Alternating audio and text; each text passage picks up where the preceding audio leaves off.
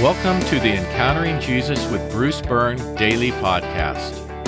If you're new here, the material presented in these podcasts is developed over time, so it's important to listen to them in the sequence in which they were created. Be sure to start with Week 1, Day 1. Today is Monday, Week 12, Day 1. Let's begin with the pre-flight checklist, and remember that if you need help, I have included a link to a written copy of the checklist in the episode description.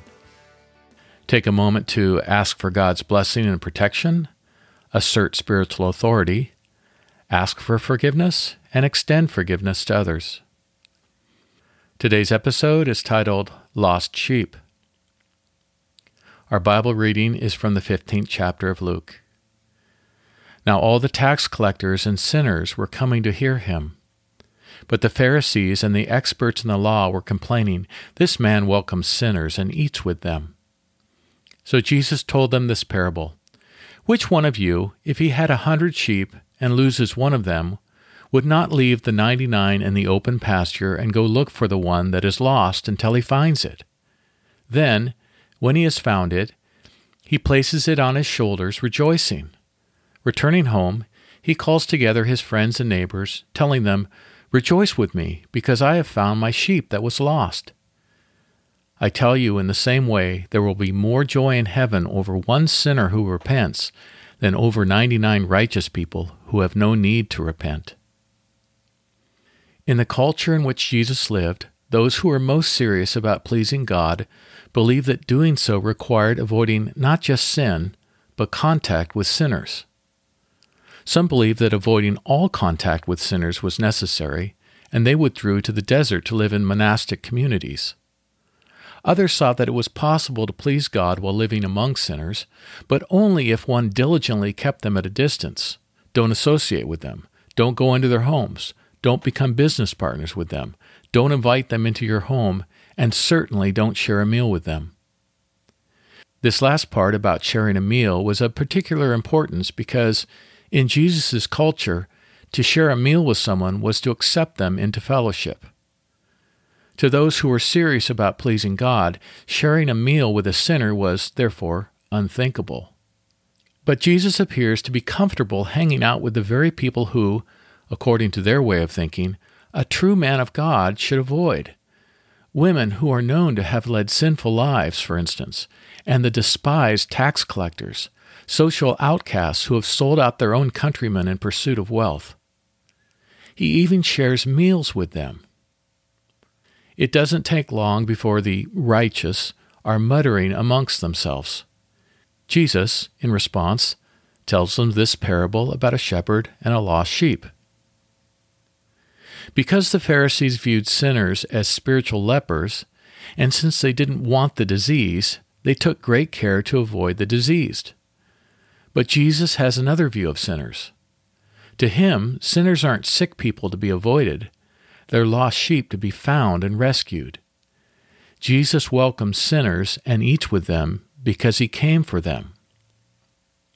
But Jesus wants to do more than explain why he welcomes sinners and eats with them. He wants it to be known that his mission to sinners is not carried out begrudgingly or with disdain. Jesus' audience, familiar with sheep and shepherds, would understand that a lost sheep would be too terrified to walk back to the flock under its own power. For the sheep to be returned to the safety of the flock, the shepherd would have to carry it. Jesus' shepherd bears this burden willingly and with joy, and upon the successful completion of the rescue, he invites the community to share in his joy. After concluding this parable, Jesus says, "I tell you that in the same way there will be more rejoicing in heaven over one sinner who repents than over 99 righteous persons who do not need to repent." It is important to note that Jesus does not challenge the idea that the people with whom he is associating are sinners, or that they need to turn from their sin. Jesus is consistently kind to sinners and consistently tough as nails when it comes to sin. If you're looking for a permissive attitude from Jesus, you won't find it. Sin mars and destroys and wounds that which God loves, us. The Pharisees and teachers of the law do not err in the rejection of sin. They err in the rejection of sinners and in their belief that sinners have lost their value to God. Those whom the Pharisees shun, Jesus welcomes into relationship. Those whom the Pharisees reject as worthless, Jesus seeks and accepts and values. Jesus has many harsh things to say about sin, but he is a friend of sinners. He came to seek and to save that which was lost.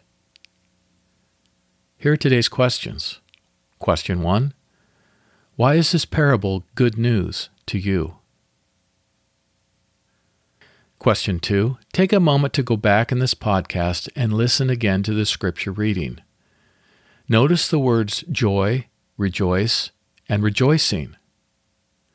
What is Jesus trying to convey by the repeated use of these words? And question 3. Put yourself into the role of a lost sheep. How would it feel to be found by Jesus?